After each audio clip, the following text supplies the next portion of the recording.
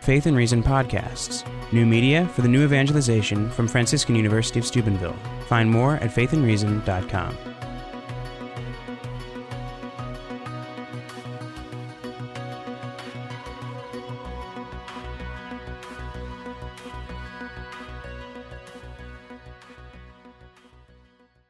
There's a story of a landowner who went very early in the morning to hire workers for his vineyard. And he agreed to pay them a denarius for a day's work. And then he sent them off to the vineyard.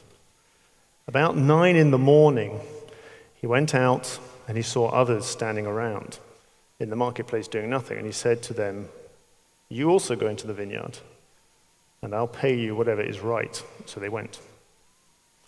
He went out again about noon and about 3 in the afternoon and did the same. Now, in my story, he went out about 5 in the afternoon and he found still others standing around, all of them women. He asked them, "Why have you been standing around all day doing nothing?" "Because no one hired us," they said. He said to them, "You also go into my vineyard." So they went into the vineyard, but they found that all the best jobs had already been taken. So the foreman merely put them to work cleaning, holding coffee mornings for worthy charities, and embroidering kneelers. So goes the gospel according to the disgruntled Catholic woman who, to borrow a phrase from the corporate world, feels that she is knocking her head against a stained glass ceiling. Now, of course, at the end of the day, there's ultimately something not right with that interpretation, but it's not without complete truth. It's not without some legitimacy, because even in recent times, Pope Francis has spoken of the need for a more inclusive female presence in the church, and even a more capillary and incisive presence. Well, if he's calling for a greater presence in the church, it must be that at some level the presence is not sufficient. Yeah? So while I think it's ultimately an incorrect interpretation of the situation, there must be, I think, some truth to it. And this is the question which I want to address now in this talk. What is exactly the female ecclesial vocation? And perhaps more importantly, what are the principles which we have to work by in coming to a correct conclusion about that? That's the task I've been given by the conference organizers, and I have to admit straight up that I am not up to the task. Now, I know 5 women very well, my wife and my 4 daughters, and the rest of you are, to be quite honest, very mysterious to me. But do not be afraid. I have a friend. He's also a man, and strangely enough, he never married. He never had any sisters. His mother died when he was 9, and his one sister, actually he had one sister who died before he was born, never married, no daughters. But he seems to know what is in a woman. And of course, the person I'm referring to is John Paul II. Now, I don't mean actually just those documents that he issued when he was a pope, Mulieris Dignitatem, Letter to Women in particular. But if you go, for example, to his play, The Jeweler's Shop, you will be very struck, I think, about the way he's able to get inside a woman. One of the characters in particular who's estranged from her husband, tempted to commit adultery. It's amazing how he's able to enter into her situation with incredible sympathy. So just as Dante had Virgil to guide him around Paradiso, if you don't mind, I'll take John Paul II as my tour guide. And I think with him at hand, we might make some progress. In terms then of getting to the principles, I think we should go to Christe Fidelis Leci, particularly paragraph 51, where I think there, at least implicitly, John Paul II lays out the 2 principles that have to guide the correct understanding of the female ecclesial vocation. The first principle is this, that in the church we can't simply make up a vocation. The church is a supernatural society with a supernatural purpose, and we are purely natural beings. We have to be supernaturalized if we're going to have what it takes to do an ecclesial vocation, because we need to be empowered. It's not simply about permission. It's ultimately about empowerment. And unlike Prometheus, we cannot go up to the heavens, steal the fire, and bring it down. As Christians, we're told to go into the city and wait, and we will be clothed from on high. Now, this clothing from on high, this empowerment, comes principally through the sacraments which imprint character, because sacramental character is ultimately spiritual power. And of course, therefore, for the woman, particularly the sacrament of baptism and the sacrament of confirmation. The sacrament of baptism not only empowers us, it enrolls us in a share in the threefold mission of Christ as priest, prophet, and king. Therefore, my first principle is this, and I take it directly from John Paul II: the feminine vocation in the church will orbit around our share in the priestly, prophetic, and kingly office of Christ. The second principle is this: if we're going to talk about the vocation, the ecclesial vocation of women, we have to highlight what is specific about women.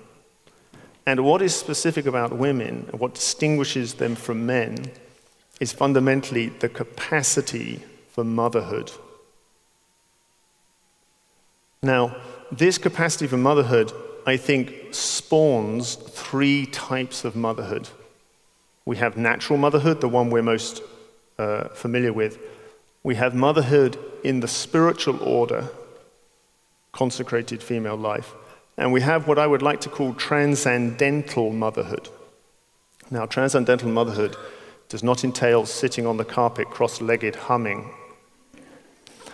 It's transcendental because it transcends any state of life. It's a characteristic of woman as such, whether she be in the state of marriage or whether she be in the consecrated state. And this transcendental motherhood is otherwise known as the genius of woman. But first, a story. Adam is in the garden, and he's just had Eve created from his side, and he's absolutely ecstatic, and he says to God, God, thank you, God. Thank you. I mean, she is so beautiful. Why did you make her so beautiful? And God says, Adam, it's because I wanted you to love her. Thank you, Lord. Thank you. But why? Why did you make her so stupid? Because, Adam, I wanted her to love you. Okay, so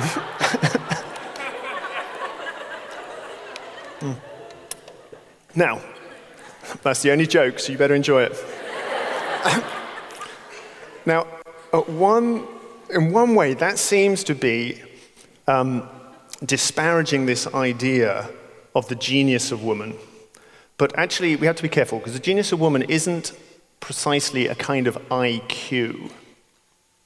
However, it is a kind of intelligence of some type.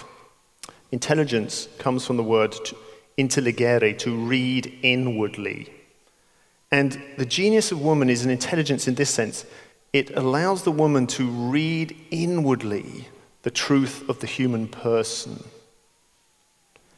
Now, this is expressed various ways, it seems to me, in the writings of John Paul II, and also the other particularly important writing is from the Congregation for the Doctrine of the Faith on the Collaboration of Men and Women, which is more or less authored by Cardinal Ratzinger of the time.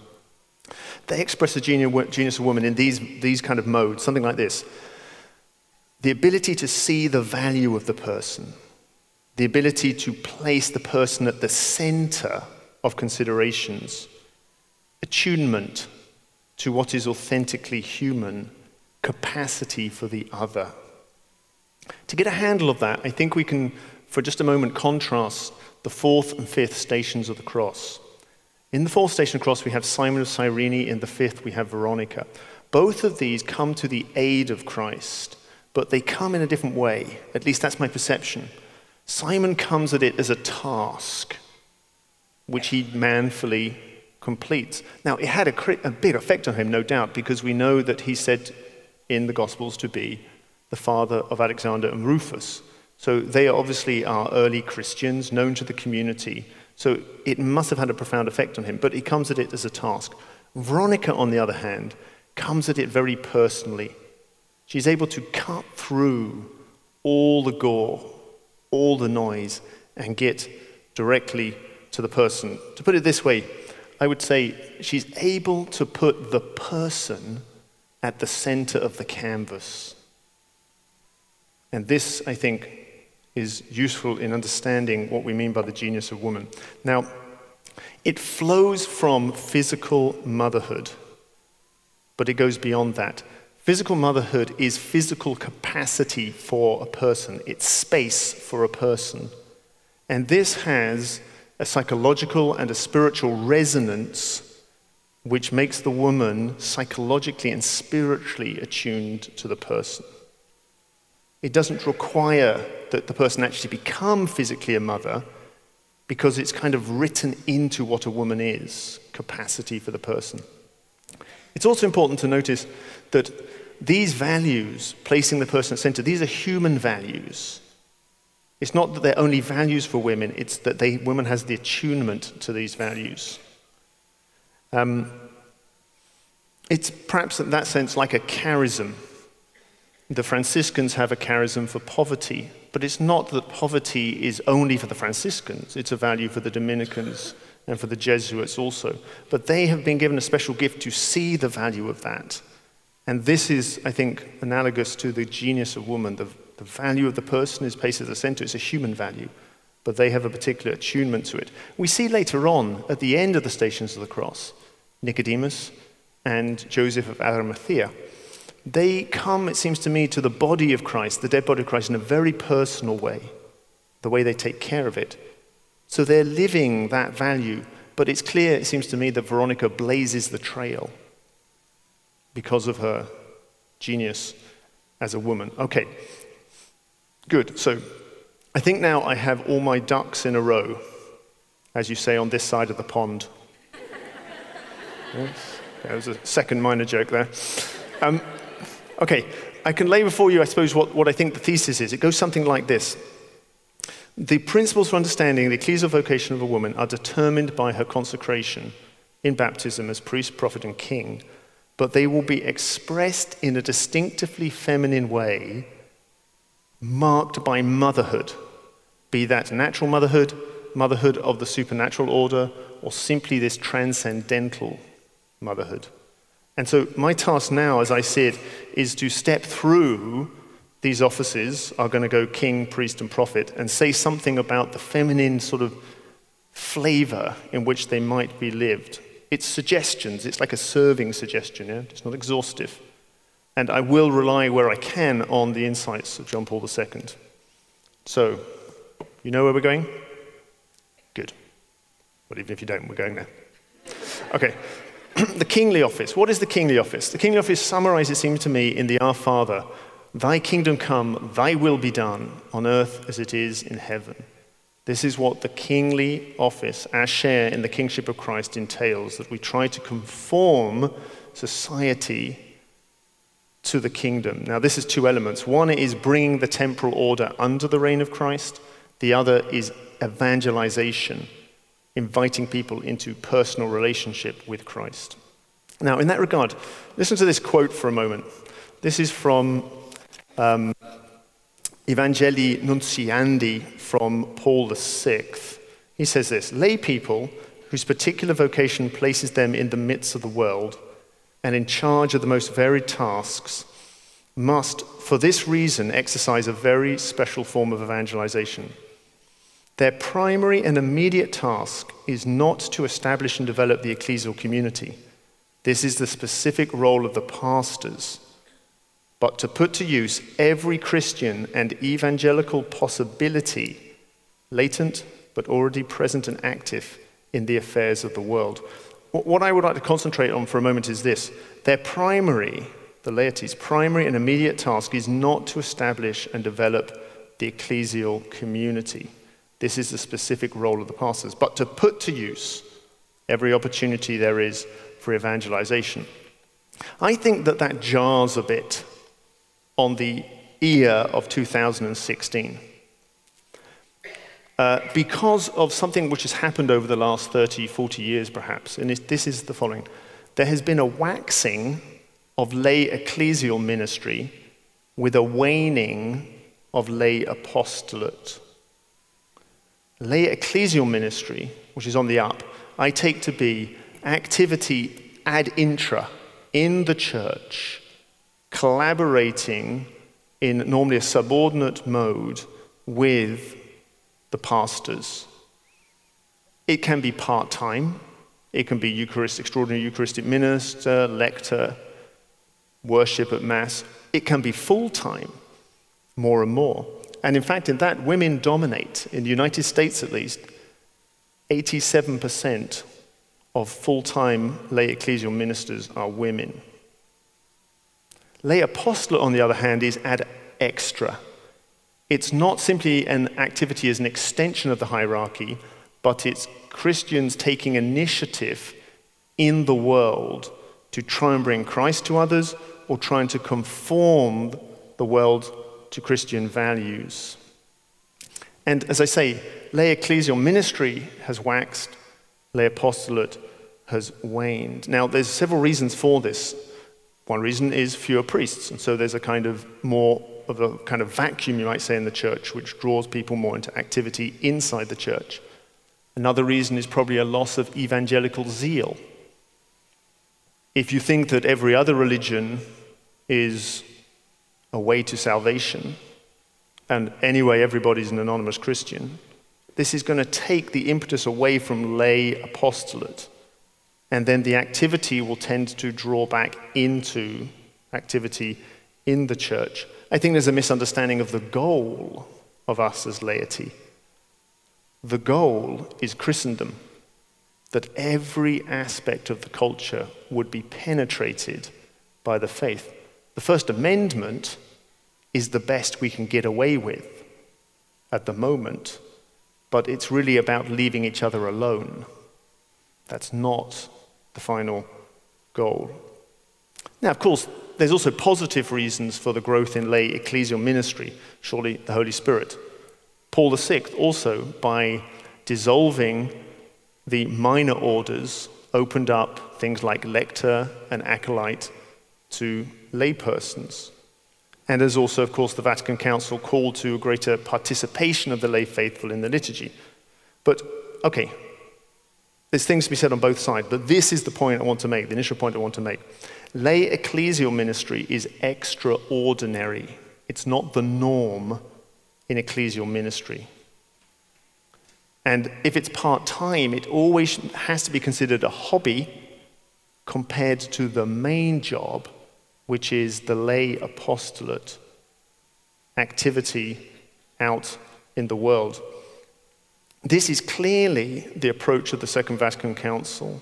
If you read the document on the laity, Apostolicum Adjusitatum, it clearly makes this point about the lay apostolate. And in Christe Fidelis Laici, John Paul II warns us of two dangers for the lay person. He says, in particular, two temptations can be cited which the laity have not always known how to avoid. A, the temptation of being so strongly interested in church services and tasks that some fail to become actively engaged in their responsibilities in the professional, social, cultural, and political world. And B, the temptation of legitimizing an unwarranted separation of faith from life. So it was clear in John Paul II's mind that there was this danger going on. Too much attention of the laity to activity in the church in detriment to activity outside the church. And I think if we can psychologically flip that and see where the ecclesial vocation of the layperson really lies, it somewhat lances the boil of frustration that women and some laymen feel about opportunities of operating within the church. Okay, everything I've said so far is regard to just the kingly mission period. Now I'm just going to see if I can say something about how the kingly mission might be lived in a particularly feminine mode. The first and most decisive contribution to society by the woman is in the home, because the home and the family is the basic cell of society. And as healthy as the cells are, that is how healthy the body is. As healthy the family is, that is how healthy our societies are. William Wallace, not the great warrior Braveheart, but I wouldn't bring him in because he's Scottish. I mean the American poet, famously said, "The hand that rocks the cradle rules the world." Now, there's a deep truth in that. The future of humanity passes by way of the family, says John Paul II. The future of humanity passes by way of the mother in particular. But there's also something dangerous about that little poem, because it seems to give the impression that once the nursery years are over and the hand is no longer rocking the cradle, job is done. But the truth is, the job for the mother probably will take the best years of her life and the primary energies, because the goal is this: to build Christendom in the little society called the Newton household, called the Ashy household, called the Wolstein household. We haven't got control over the nation, but we do have control over those little nations that make up the nation. And Christendom is the goal, a culture fully penetrated with the values and the love of Christ. I would say there probably is no more important task in the church, period, than that task at this time in the West. If our church is going to survive into the generations to come in the West, it is going to survive through that radical call accepted by mothers and fathers in the family. Now, this, of course, this activity in the home is collaborative, and I'm going to concentrate in my little talk mostly on what is the vocation for women, but keep in the back of your mind that it's always collaborative. The church is very clear. We have to avoid two problems here. We have to avoid the idea of interchangeability of men and women, and we have to avoid the idea of antagonism. Yeah? Collaboration and communion is the hermeneutic. But that said, it's still the case that the mother, I think, has a more decisive role in bringing Christendom to the home. Why? Because she fundamentally is the home. Her womb was the first home, and the house is always somehow an extension of that. Or to put it another way, the children were in her, and therefore somehow she's more in them. She has a privileged access to their hearts. And in this educative mission, to borrow a phrase from Cardinal Newman, it is heart speaks to heart. And therefore the woman has this particular privileged authority. That said, of course, a woman's role is not complete in the home. Women have always worked in the economy, and women have always had some role in the political environment.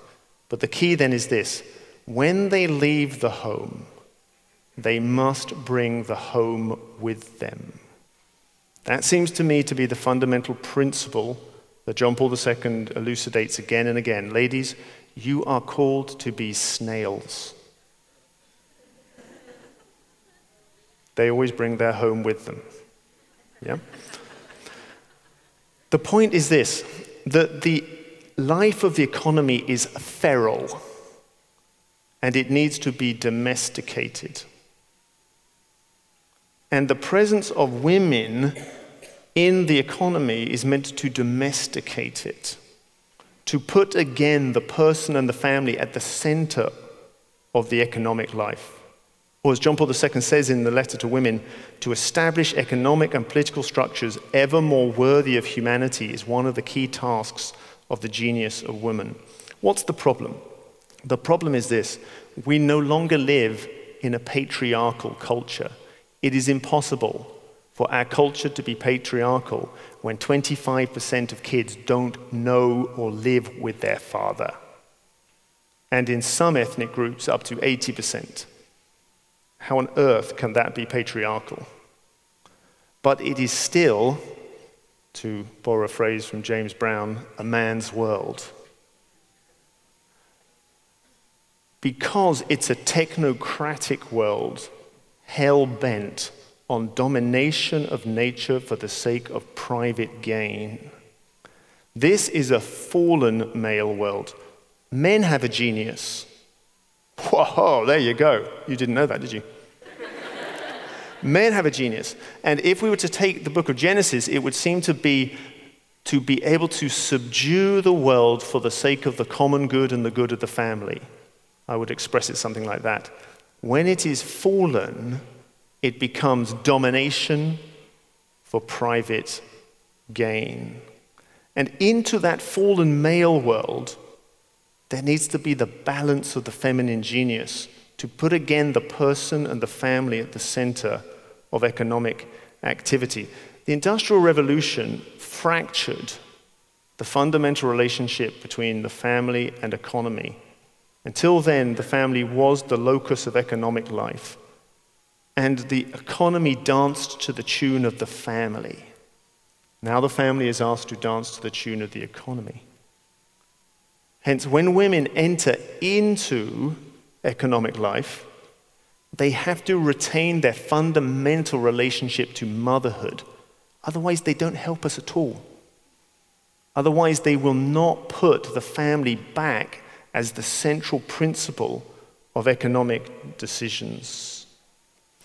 Something similar can be said about when women enter into the political realm. John Paul II seems to say that they in particular bring a pacifying and conciliatory influence. They are a corrective to the male temptation to assert himself for the sake of power. 7 rings were given to the dwarf lords.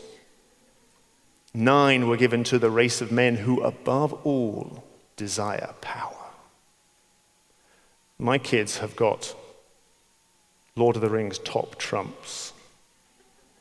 And I noticed the other day playing them that the female figures in the top trumps always score very low on ferocity and always very high on resistance to the ring. Yeah? This seems to be an intuition on Tolkien's part, yeah? Because the ring is the desire for power. And women, I think, help men to work together without men having to assert themselves vis-a-vis each other. And this would be very, very helpful in the political realm. It would be very, very helpful in any organization. A friend of mine said he once read a master's thesis on why covenant communities collapsed. Catholic covenant communities collapsed, and the chief reason was male power struggles. Yeah, I can believe it. Yeah, it makes me wonder, maybe that's why Jesus had those women close to him, following him around. Salome, Joanna, Mary, the wife of Cleopas. Because he had some men following him who were worried about the question of who was the greatest. I don't know, I'm speculating, yeah? But I think they would bring that softening influence. Why that softening influence? Because, as John Paul II says, women hold the primary place in love. Not that they love more, but they evoke love. They kick-start the process of loving. Just see it with Adam and Eve. As soon as Eve is created, it kick-starts in Adam an impulse of love. And that softens a man's heart. Yeah? And this can be very, very useful. But the women then have to enter, if they're going to live their ecclesial vocation in the world, as women. I remember being very perplexed as a young boy that my grandmother detested Margaret Thatcher. And if none of you know Margaret Thatcher is, very quickly, first female British Prime Minister. I would have thought, and I couldn't understand at the time, why does she not admire Margaret Thatcher? She's really blazed the trail for women there. First premier female of any Western country. But my grandmother hated her. And it was a source of tension with my grandfather, who was a lifelong Conservative Party campaigner. So it caused a problem there. But I came to realize just recently, I think it was this. My grandmother felt betrayed. Because when this woman entered into the political realm, it wasn't at all clear that she brought her femininity with her. And there was a sense of betrayal, I think, therefore, for my grandmother. Okay, what's the implications of this for you here? The implications are this. You have your feminine genius and you have to hold on to it. But you also need competency. Part of the ecclesial vocation is to become what's called in the world of espionage, agents of influence, sacred subversion of the nation. Agents of influence, they don't steal documents. They just take up positions of influence. And just by their attitude, they change the values of those around them in favor of the country which has planted them there. It really is a task, I think, for you who have the talent, ladies, to gain that competency, to take positions where you can influence teachers, head of a nursing group. Now, dare I say, and I'm a little bit partisan here, that does mean that one way right here you start to fulfill your ecclesial vocation is to study hard. It really is. You meant to sort of do a round of applause there. Oh, there you go. Okay. No, thanks. Okay. Yeah, the VPAA is doing a round of applause. That's very partisan. Okay. Now, we said the kingly mission is first of all about impregnating the culture with Christian values. It's leaven, but also evangelization. It is light. And I think the feminine genius also has something clear to offer here. I think it reminds us of this, that fundamentally, evangelization, particularly the new evangelization, is about a personal encounter with Christ and a personal invitation to another to follow Christ. Again, this personal sensitivity seems to me to be central. I think we see that, for example, in the figure of Saint Photone. Did you know the woman at the well is Saint Photone? She's revered in the Orthodox Church. Baptized at Pentecost, died a martyr under Nero, according to the Orthodox tradition. Okay. I mean, this is what's happening here, personal encounter. She's the first evangelist mentioned in the Gospel of John. So she's the prototype evangelist. She encounters Jesus personally. We know this for several reasons. She leaves her water jar at the well when she goes back to speak to the men. She's no longer drinking natural water. She's already imbibing the spiritual water that Christ has promised. We see that the well is hexagonal. That symbolizes the 5 husbands plus the man she's now living with. Christ is the 7th and perfect husband. This is at Jacob's well. Jacob met his wife at a well. Yeah? So the symbolism is very rich there, that she's come into a personal encounter. Then she goes off and issues a very simple personal invitation, come and see. Now, none of this is to disparage projects and systems, though I think they are more male. I think it's just remind us of the spark of the feminine genius, that the new evangelization is person by person. Same situation, Mary with Elizabeth. Mary Magdalene, personal encounter at the tomb, personal invitation to the apostles. From the womb to the tomb, the same message. Personal encounter, personal invitation. Okay, good. Let's move then on to the priesthood. As soon as we talk about the priesthood and the share that women have in the priestly office of Christ, we do have to distinguish between the common priesthood and the ministerial. The common priesthood is about offering spiritual sacrifices out of the matter of our mundane life. The ministerial priesthood is about acting in the person of Christ, being able to confect the Eucharist and absolve from sin. Therefore, these are two fundamentally different realities, not different in degree, but different in type. It seems to me that two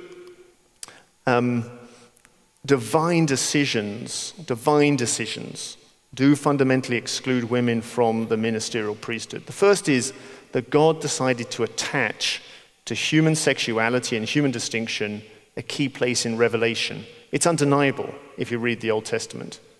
The second decision is that he decided to empower the New Testament priest to be able to act in the person of Christ. If you put those two together, it comes to this.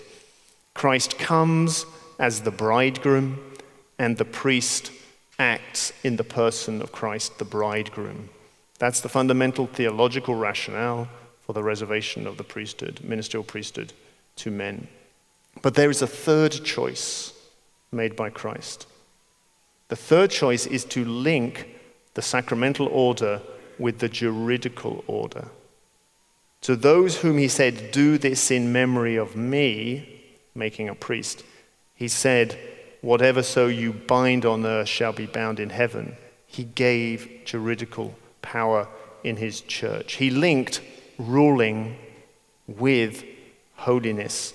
And the result is that this does exclude all women and all laymen from tasks in the church which involve legislating and judging legislation.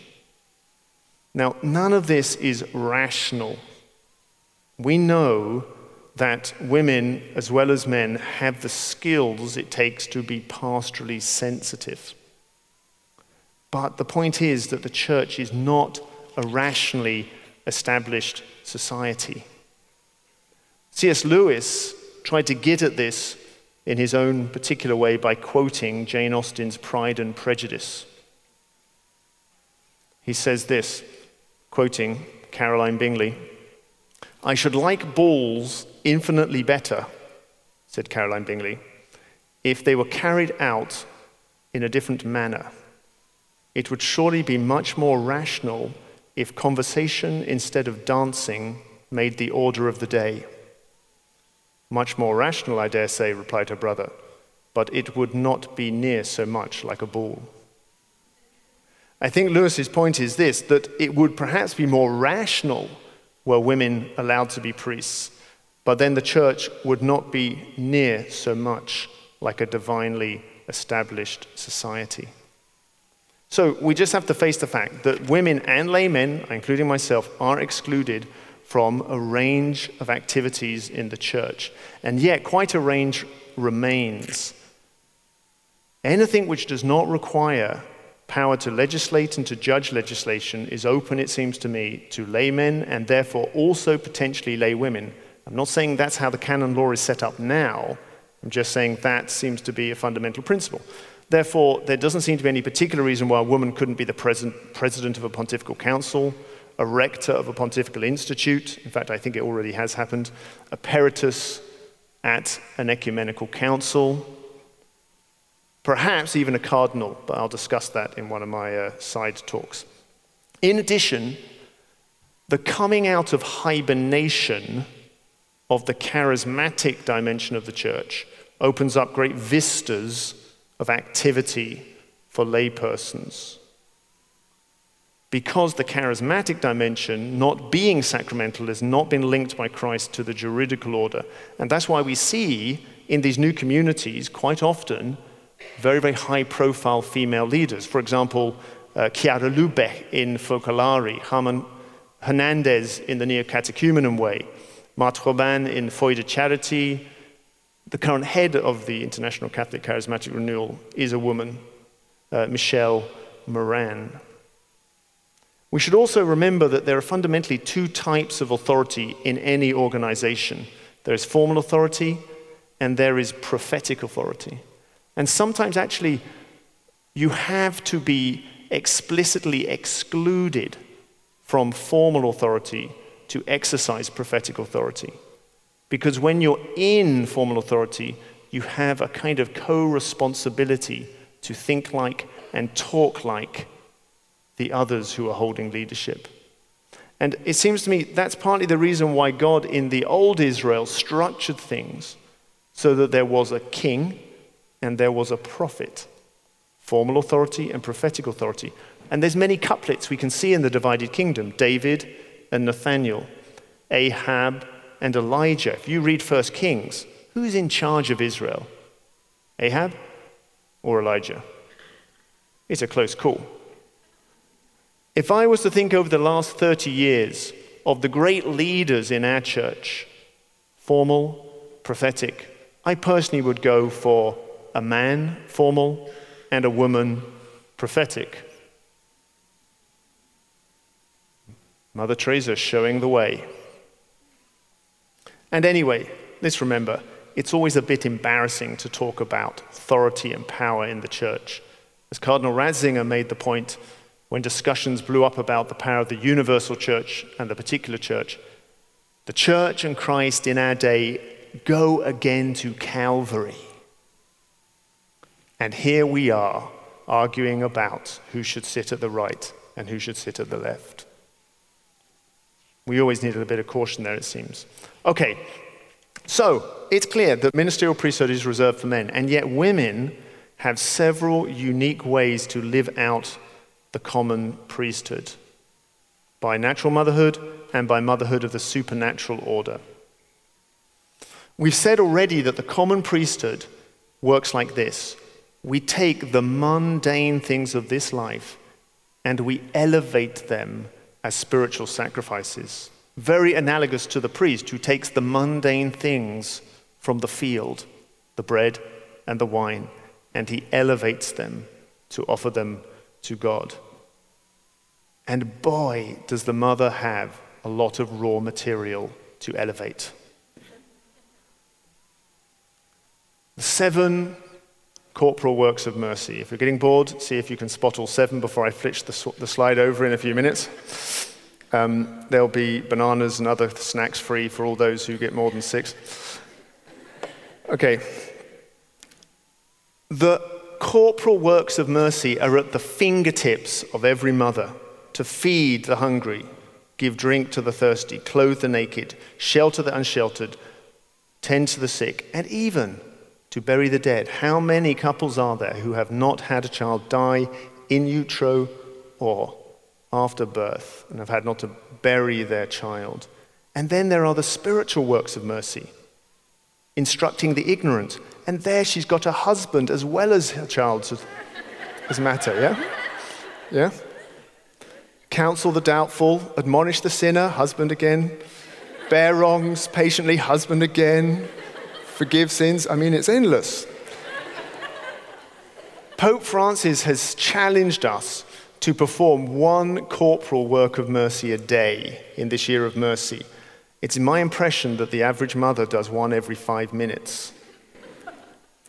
It is said that the devil is in the detail, but that is nonsense. The Lord is in the detail, and the ecclesial vocation is in the detail. Again, I think we have to have a paradigm shift to see where the heart of the ecclesial mission is. And all of this that is open to the mother is after she's given birth.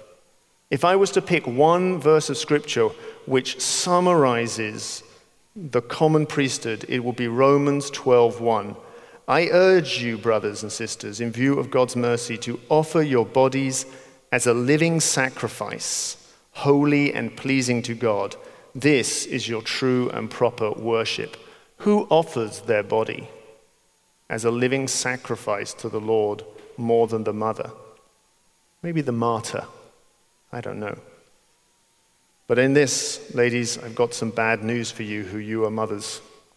Despite the application of anti-wrinkle cream, all stretch marks and cesarean scars will be present in the glorified body. Just as Christ's nail marks are present in the glorified body, glorified as trophies of his love. I've saved you money there. You can throw that cream away. Okay. The consecrated life, motherhood of the supernatural order, also shares something in the priestly sense. And this, I think, is the mediatory characteristic of priesthood. The priest mediates divine life to us through the sacraments, and therefore we call him Father. The consecrated virgin or consecrated woman mediates divine life to us through her divine communion with her spouse. She opens herself up to her spouse, she becomes fruitful in that union with her spouse, and she gives birth to children, and therefore we call her mother. This is the hypostatic principle. According to St. Thomas, the smallest act of love by Christ would have been enough to save us, because he is hypostatically united. His humanity is hypostatically united to God. We cannot be hypostatically united, but we can be spiritually united. And from that comes all our fruits. Here it is. I think the icon of the consecrated virgin. All she is doing is raising her arms in prayer to God, and in her, doing all the work, is Christ. With one hand, he is blessing.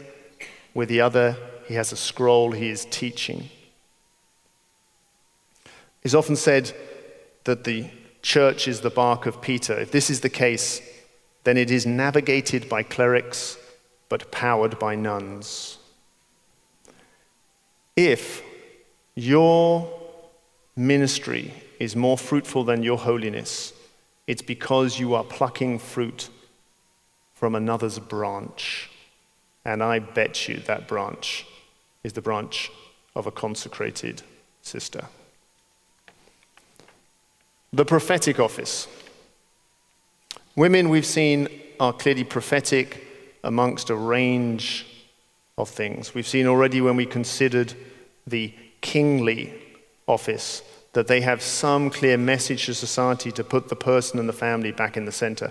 But there's one, I think, prophetic characteristic which runs like a watermark through all of those three motherhoods: the natural, the supernatural, and the transcendental.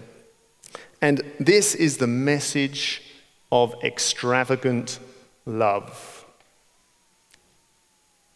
I think it's a fundamental part of the genius of woman. To get a handle on this, let us turn to Mary of Bethany anointing the feet of Christ. The feminine genius in its generosity is put in contrast by the hostility of the male characters.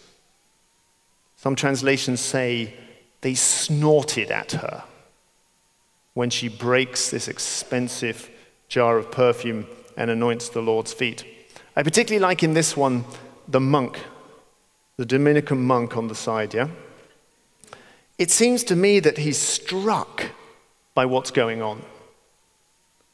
Struck because he's seen through this event the heart of the ecclesial vocation.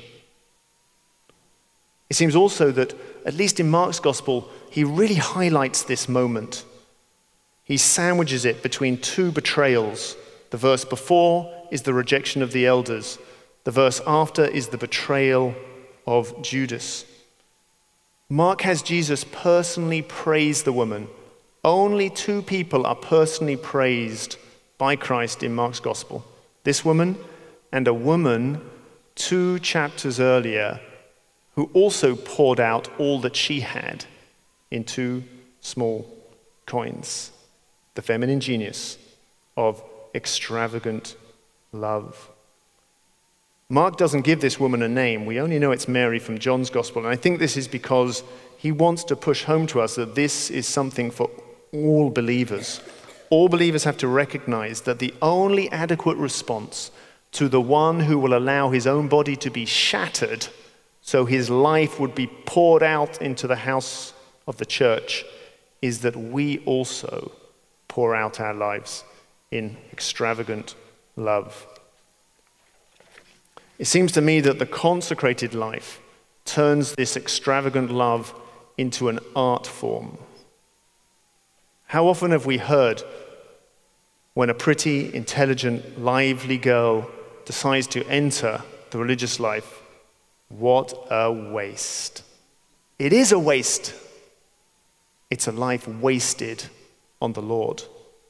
And in that respect, it's a message to us all. And of course, the same derision is sometimes poured out on natural motherhood, even by women themselves who say, I'm not going to waste my life looking after snotty-nosed kids and changing diapers. I'm going to make something of myself. And how often has a mother of a newborn child been caught in this situation? The child is finally asleep. She dares not put the child down. And yet all the chores come crowding in, all the things she's got to do. But her feminine genius comes to the rescue. She sees that she has chosen the better part, simply to remain with the child and to love the child. That, after all, is the heart of the mission. So, let me finish with that lesson of the feminine genius ringing in our ears. The lesson of extravagant love as the central ecclesial mission. It means this, that if you are seeking God with all your strength, if you are seeking communion with Him, then right here, right now, you are already living the heart of the ecclesial vocation, the entire ministerial priesthood, the whole hierarchy. Every article of canon law is ordered towards supporting you in striving for communion with God and with holiness. What the world lacks, above all, is people who will waste themselves on the Lord.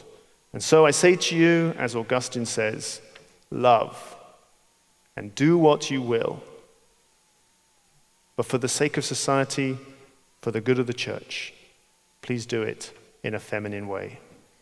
Thank you. Faith and Reason podcasts. New media for the new evangelization from Franciscan University of Steubenville. Find more at faithandreason.com.